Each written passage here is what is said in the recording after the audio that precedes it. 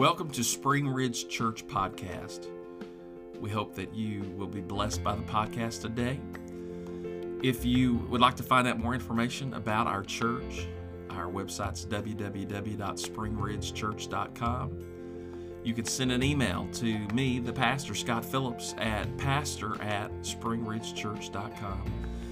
And we'd love to hear from you. Prayer requests, questions, desire for a Bible study, or you would like some information how to attend our church or another church of like precious faith. Thank you. Enjoy the podcast. If you've got your Bibles with you, I invite you to turn with me to the book of Romans, the 4th chapter. I am grateful for the opportunity to bring the word to you this morning. I was laughing and joking around with Pastor Phillips on Wednesday evening and said that there's times that you go through in life as a minister where it seems like the Lord is just speaking to you nonstop. But then sometimes when you're asked to preach, it's like it just shuts down and you got nothing. You feel like that you've already said everything that there is to say about the Bible, and that's it. And that's the way I felt Wednesday evening. But I was praying and meditating about this service, and the Lord woke me up Friday morning and laid this thought upon my mind. Amen. And I do believe that I've heard from God and that the Lord is wanting to speak something into someone's life. Amen. I don't believe in accidents when it comes to God. God doesn't operate in the realm of accidents, but everything He does is on purpose for a purpose, that He does everything with intention. And I say that to say that I believe that none of you are here by accident, but that God knew who would be here, and He knew what we had need of. Amen. And He sees right where you're at this morning, and He's going to encourage you. Do you believe that? Amen. Romans, the 4th chapter, verse number 17, the Bible says, "As it is written, I have made thee a father of many nations, before Him whom he believed, even God, who quickeneth the dead, and calleth those things which be not as though they were, who against hope believed in hope, that He might become the father of many nations, according to that which was spoken, so shall thy seed be. And being not weak in faith, he considered not his own body now dead, when he was about 100 years old, neither yet the deadness of Sarah's womb. He staggered not at the promise of God through unbelief, but he was strong in faith, giving glory to God, and being fully persuaded that what He had promised, He was able also to perform. And therefore it was imputed to Him for righteousness." I want to read that scripture text one more time, but I want to read it in a different translation, and I believe it will help some of us to understand. The NIV writes it this way: "As it is written, I have made you a father of many nations." He is our Father in the sight of God, in whom He believed, the God who gives life to the dead and calls into being things that were not. Against all hope, Abraham in hope believed, and so became the father of many nations, just as it had been said to him, "So shall your offspring be." Without weakening in his faith, he faced the fact that his body was as good as dead, since he was about 100 years old, and that Sarah's womb was also dead. Yet he did not waver through unbelief regarding the promise of God, but was strengthened in the faith and gave glory to God, being fully persuaded that God had power to do what He had promised. Amen. Will you set your Bibles down with me? We're going to go to prayer one more time and pray that God would speak to us what He would have us hear. Mighty God, we are ever grateful for your kindness that you show towards us. We are grateful this morning for your love and mercy and compassion that we feel even now in this present moment. I pray, Lord Jesus, that you would speak with clarity this morning into our hearing. I pray, God, that our hearts would be open to receive everything that you have for us.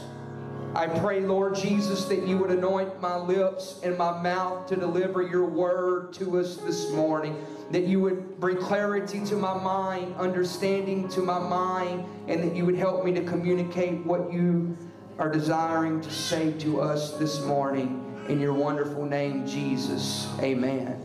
You may be seated.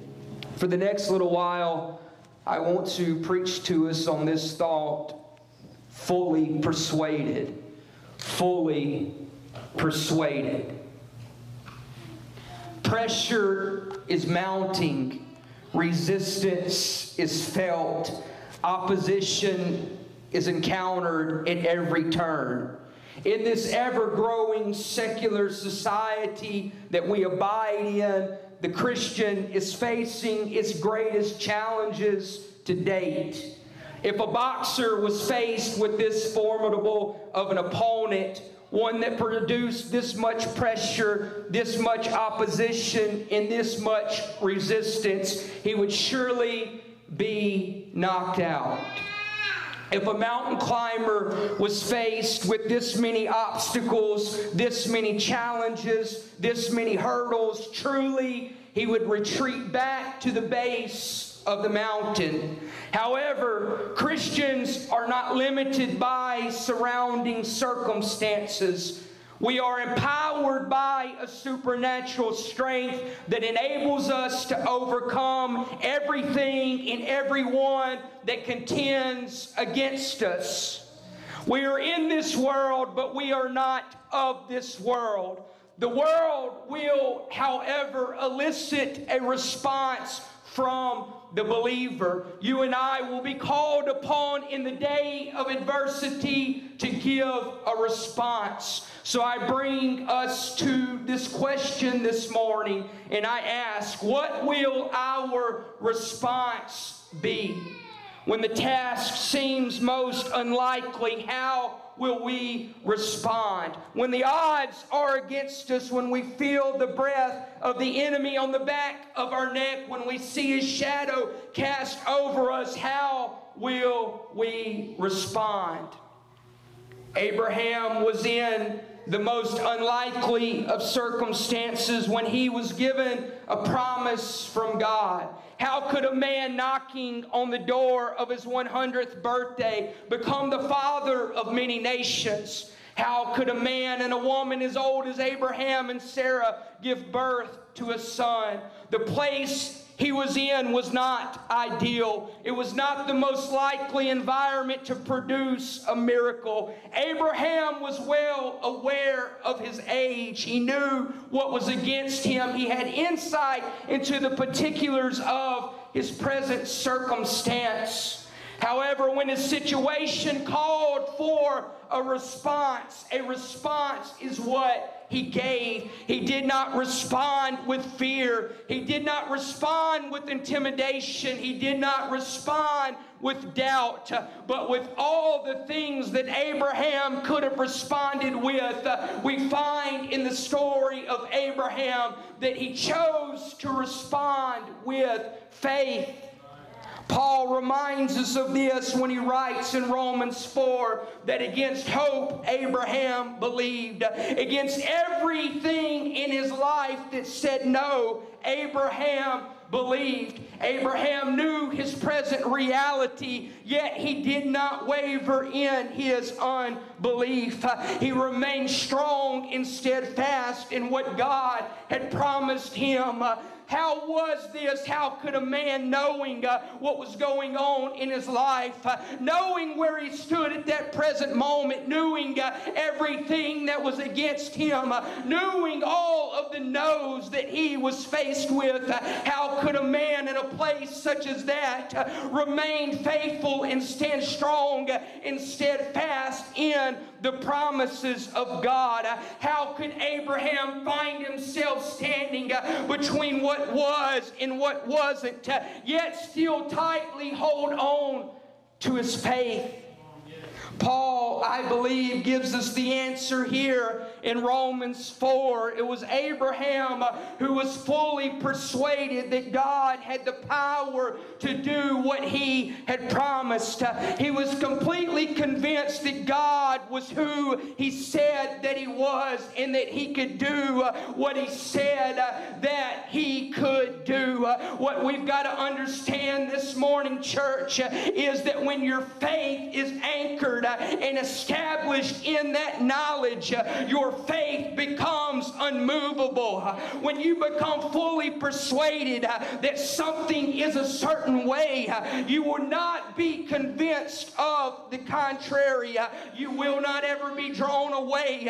You will stay right there in that place. And I tell us this morning that this man Abraham, in the most unlikely place, in the most unlikely circumstance, in the most unlikely situation, when everything in his life was saying it never could be, and it never will be, and everything is against you, it can't turn out the way that God says that it'll turn out. When the rain of doubt and the storms of fear beat upon this man Abraham, Paul reminds us in Romans, the 4th chapter, that it was Abraham that was fully persuaded when there was no hope, when there was no way. Come on, when it was dark, and when it was dreary, and when it seemed unlikely, it was Abraham who held on to his faith. It was Abraham who held on to the anchor of his faith.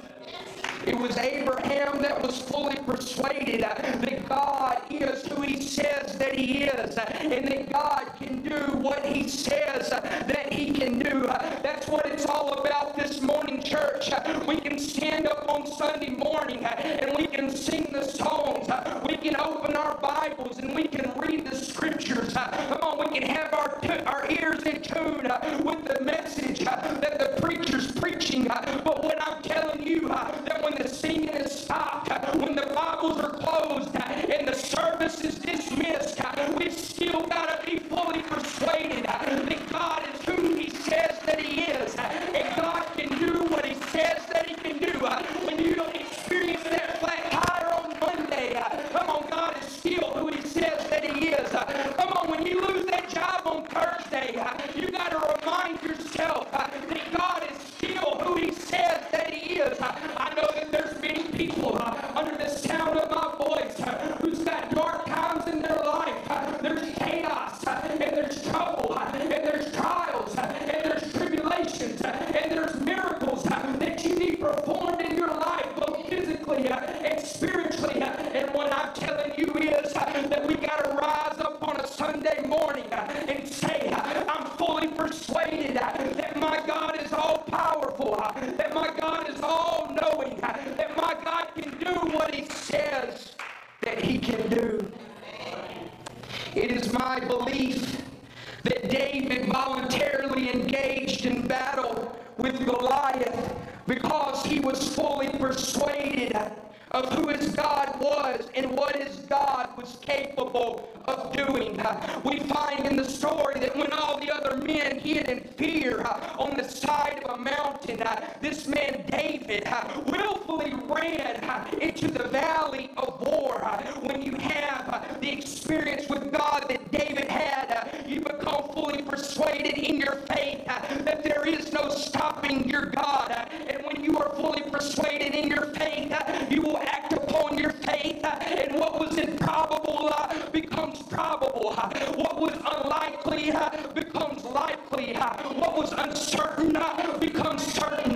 What I'm telling you, sir, is that circumstances in your life have caused you to cower down in fear, and you hang your head in shame, and you're intimidated because of the things that seem unlikely to turn around for you in your life.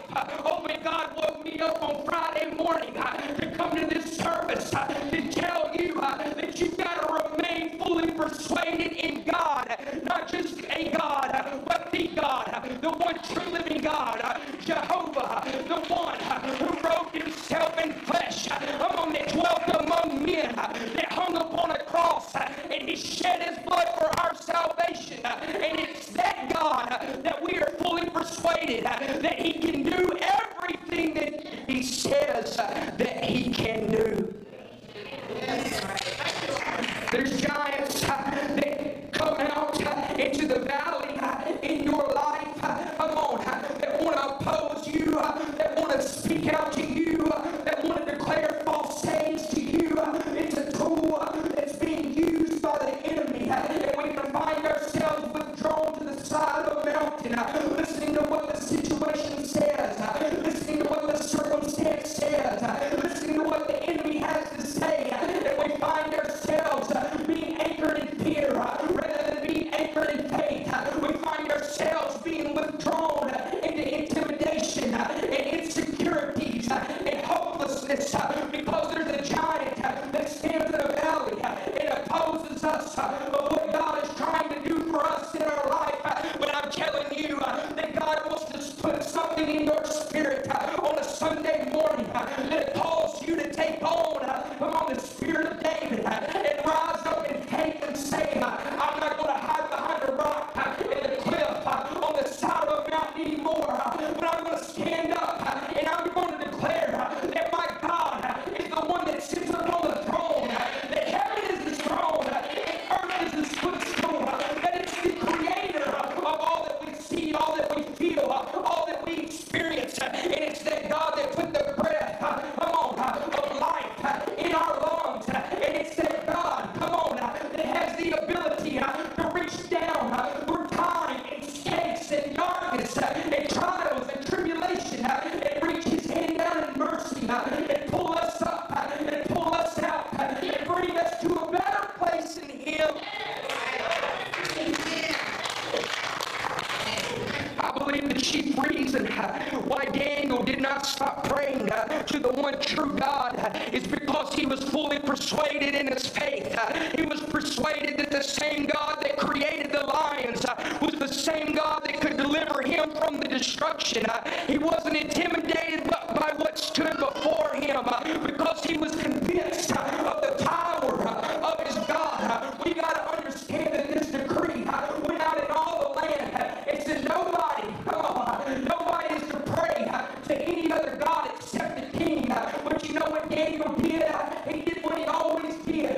He knelt down on his knees. He found himself in prayer and relationship and one-on-one time with his God. Even though there was a persecution in front of him, even though there were obstacles in front of him, even though there was enemies in front of him, even though that he knew destruction could come to his life, for him exercising his faith, he said, I'm not worried about any of that.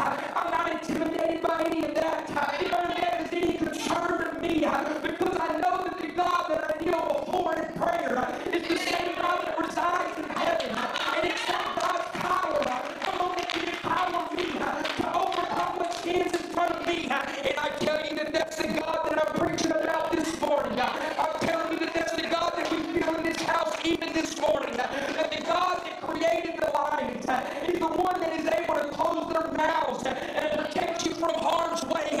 But you got to be fully persuaded in your faith that God has called you to this place for such a time as this. That God has a purpose and a plan for your life. And that there's no devil in hell that can snatch that from your hands except you loosen your grip just for a moment. But I tell you that God is wanting you to stand up in boldness and declare His goodness and declare His excellent works and rely on Him and trust in Him. The foremost reason that Shadrach, Meshach, and Abednego did not bow before King Nebuchadnezzar was because they were fully persuaded in their faith that God could and would deliver them. We have these three, we refer to them as the Hebrew children, Hebrew boys in the Bible. And there was all these people, everybody was bowing before King Nebuchadnezzar. But Shadrach, Meshach, and Abednego made up in their minds that they weren't bowing before that king.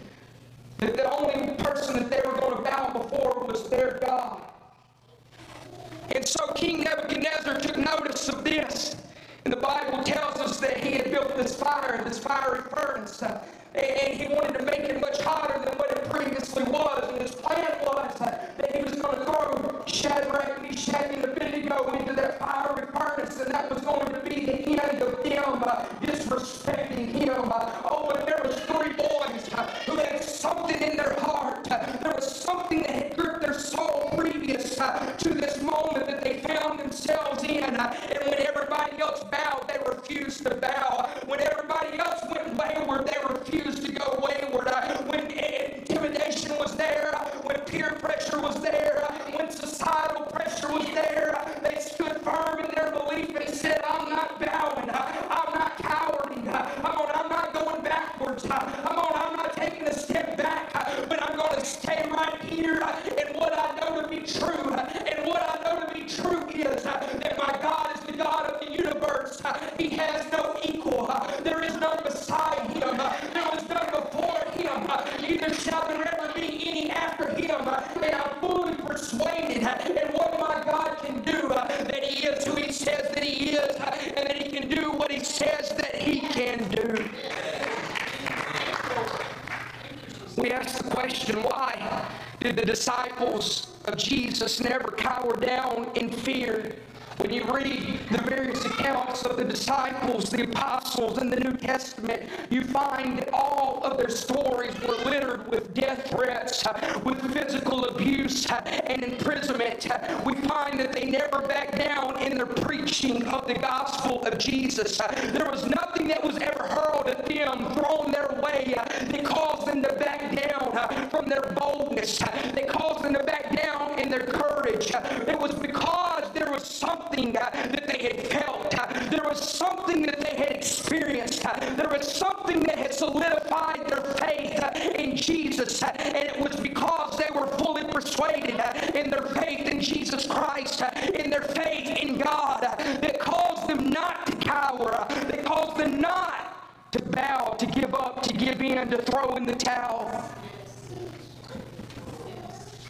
Human nature lends itself to the consideration of difficulties and improbabilities.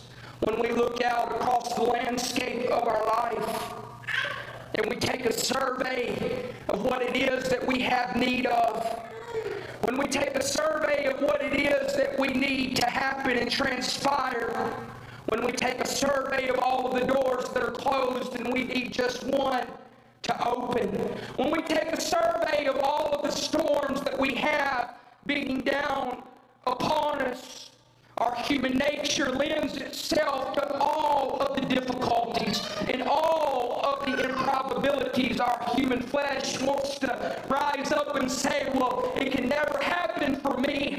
Come on, the drum of doubt beats itself in our ears, and we hear the beating of that drum over and over and over again. Well, it's always been this way. The outcome has always been this way. Well, I've always gotten this diagnosis. Well, I've always been told no. Well, I've always been faced with a dead end. And that drum will beat itself over and over and over again in our life. And if we're not careful, sir, if we're not careful, ma'am, we'll find ourselves marching to that beat. That will be the rhythm to become the rhythm of our life. It will be what orders our steps and orchestrates our paths for us in our life. But what I'm telling you is that we've got to learn to throw out our consideration of the difficulties and the improbabilities. And we got to be like this man Abraham. And there's got to be something that rises up in us that says, I know it seems unlikely. I know it's always been this way. I know everything's stacked against me. I know my back's against the wall. And I got 10,000s of enemies breathing down my neck. But what I've got is I've got a God, a loving Savior, a Creator that is on my side, that is my shield, my protector, my provider, my strong tower. He's the one that can reach down to where I'm at and pull me up and pull me out and deliver me from this chaos. It's our human nature to weigh all of the options. We consider all that could go wrong. Our humanity many times is very cautious. Most of us are cautious by nature. It's when you stand out on the ledge and you convince yourself, I'm going to jump off this ledge because I've got this gigantic rubber band attached to a harness that's wrapped around me, and I know that it's going to slingshot me back up into the air before I hit the ground. But how many times do people reach out and step out on that ledge and see the distance down, and they take a step back in fear and say, no, I'm not bungee jumping off of this thing. This isn't for me. That's a long way down. There's a lot that could go wrong. How many times has this band been stretched? When's the last time it's been checked? Is the safety harness even reliable? Can I even put my trust in this thing that they have set up? But I tell you that our life cannot be lived that way. That God's going to call us to the edge many times, and many times we're going to be peeking over, and our humanity is going to say that we need to turn back. There's going to be a pull of the flesh that says there's a lot that can go wrong. There's a pull of the flesh that can say there's a lot that can go wrong in this situation. But I'm telling you that there's an even greater pull of the Spirit that says, just trust me. Take that step out in faith, step on to what you cannot see, because you've got to understand that I'm the one that can catch you. I'm the one that can deliver you. I'm the one that can work it out. I'm the one that can turn it around for you in your life. Sometimes what happens in our caution, what happens in our worry and our fear, we begin to put our trust in everything else around us.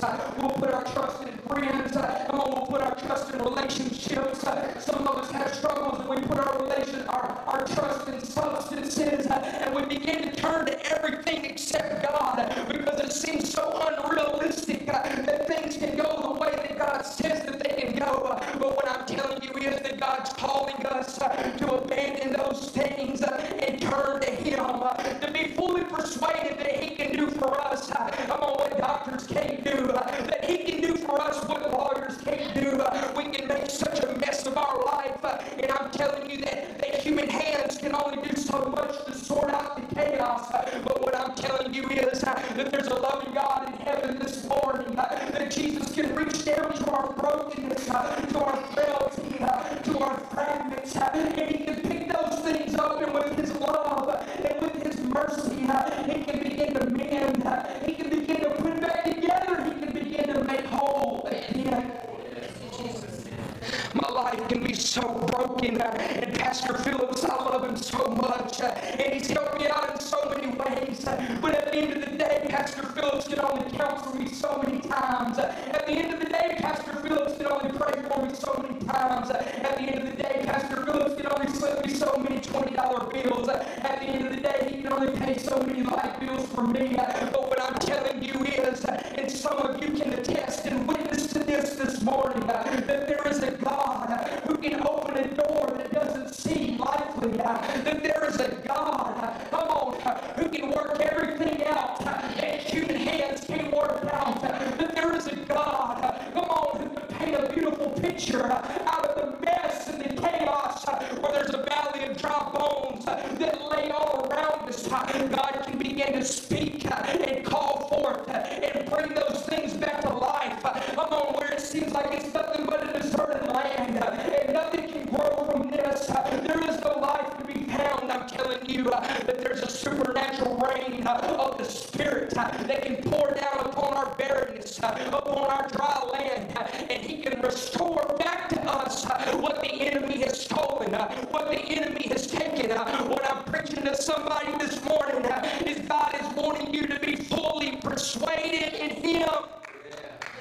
What a tragedy it was for Ananias and Sapphira to sell land and keep back a portion for themselves. They were lying to themselves, they were lying to the ministry, and they were lying to the Holy Ghost. And the problem was that they were being deceitful and keeping back part of it for themselves. What I'm telling you is God is calling us to go fully in. To not hold back a portion, not to keep back anything, but to be fully persuaded, to be fully sold out, to be all in. I'll never forget, I was so afraid of water. I was so afraid of swimming. I had younger cousins, they were swimming like fish. I had older cousins, and they were swimming like whales. They were swimming laps around me. I was so afraid of the water, so intimidated.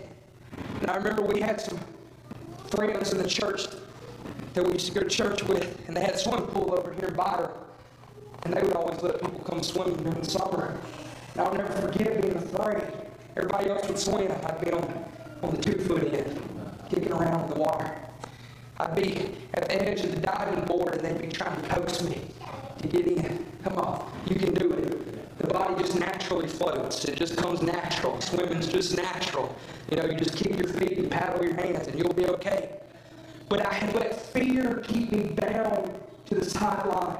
I had let fear and intimidation of the unknown, of what lied out there that I had never experienced before, keep me anchored to the sideline. And it wasn't until I said, you know what, I'm tired of living in fear. I'm tired of everyone else having the blessing of the fun. I'm tired of everyone else having the good experience. And I'm stuck on the sideline. I'd go home not having experienced what the other kids had experienced. I'd go back the next time, and I'd be afraid that I was going to leave again not having experienced. But one day, there was an act of boldness that rose up in me. And I said, you know what, I just got to give it a try. And that pool was 8 foot deep. I wasn't but about 4 foot. And so I jumped off the side of the diving board. And it was then and there that day that I learned to swim. And what I'm telling you is that there's people that are so bound in fear and intimidation of the unknown that they find themselves anchored on the sideline in their life. And what God's doing is He's giving a call and saying, come on, you can do it. There's a greater experience that I have for you. There's more that I want to give you. But I need you to be completely, fully convinced. I need you to be completely, fully persuaded that when you take a step out in faith, that I'll be there to catch you, that I'll be there to hold you up, that I'll be there to bless you, that I'll be there to provide for you. Fully persuaded. If they'll come to the music this morning. What we've got to understand, church, is that He is still the God of miracles. He's still the God of salvation. He's still the God that sits on the throne. He's still the God of signs and wonders. Our God is ageless. Time doesn't affect Him. The God of the Old Testament is the God of the New Testament, is the God of today. That what He did for them, He can do for us. What He did for Abraham, He can do for you. And I tell us this morning that when life demands a response, and you can know that life will demand a response, that we must respond in faith. I tell you that when life demands an answer, that we must answer with faith. Our response must be faith. We must be fully persuaded that what we have heard is real, that what we have felt is real, and what we have experienced is real. We must be fully persuaded in the gospel of Jesus Christ and the power of the cross. I tell you that I am fully persuaded this morning that His love is sufficient for you. I am fully persuaded this morning that His grace, it is sufficient for you. And I am fully persuaded that His mercy is sufficient for you. When pressure is mounting, when fear is present, when the door in your life is closing, rest assured that you will have to respond. And that response can be one of fear.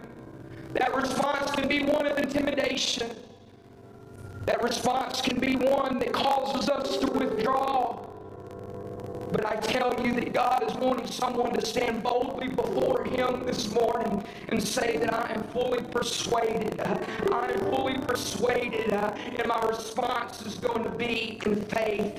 My response is going to be in faith. invite you to stand this morning. For the last 13 years of my life, I've spent it in this crazy world that they call the commercial nuclear industry. We've got at least 2 people in here that can relate to that. But I'll never forget when I first got hired on a job. We were going through training, and some of you have seen these images. But they would show us a picture of a nuclear reactor, and they would show it with the lid off, and it was covered with water, and there would be this blue glow. Some of you, many of you have seen those pictures of this blue glow that was being emitted from the radiation in the water.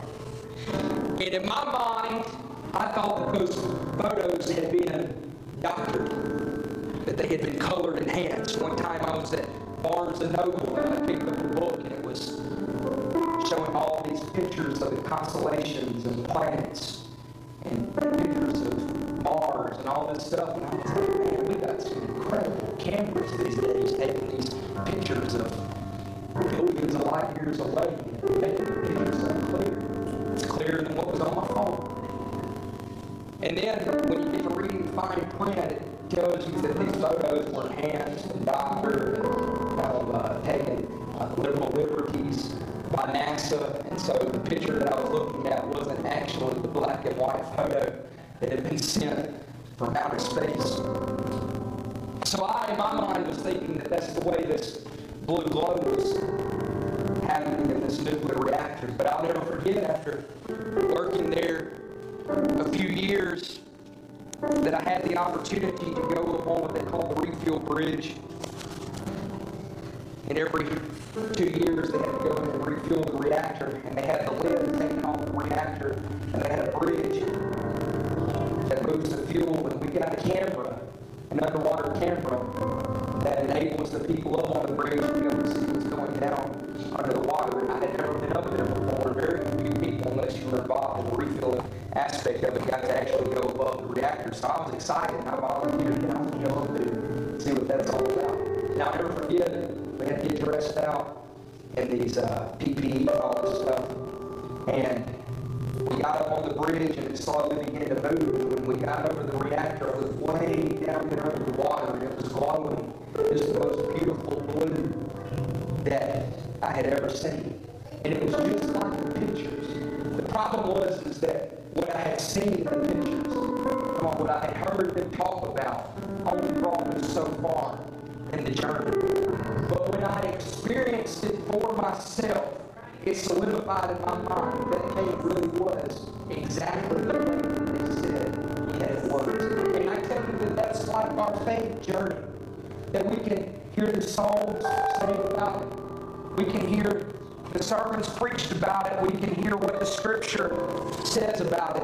And that will bring us a long ways in our faith journey. And I certainly never discount any of those things. But what I'm telling you, what will become the anchor in your soul, what will be that stake that is driven into your heart, into your spirit, that's immovable, is when you encounter God for yourself, when you have that personal experience with Him, because nobody can ever take an experience away from you. Sometimes people can make you doubt what you heard. Some people make you doubt what you've seen. But when you feel it for yourself, when you experience it for yourself, when it becomes a real present reality in your own life, it becomes immovable, unshakable. And it's there that you can hold on to on your faith or in your faith. They're going to get ready to sing this morning. I know that God's been reaching for someone. If we could close our eyes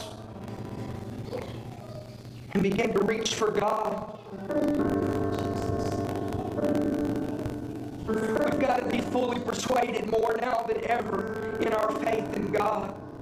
As the world around us grows darker and colder, as the pressure mounts and builds to an even greater level, we've got to be more sure, more steadfast, more founded and grounded in our faith than ever before. We've got to know with the surety that God is who He says that He is, and that He can do what He says that He can do.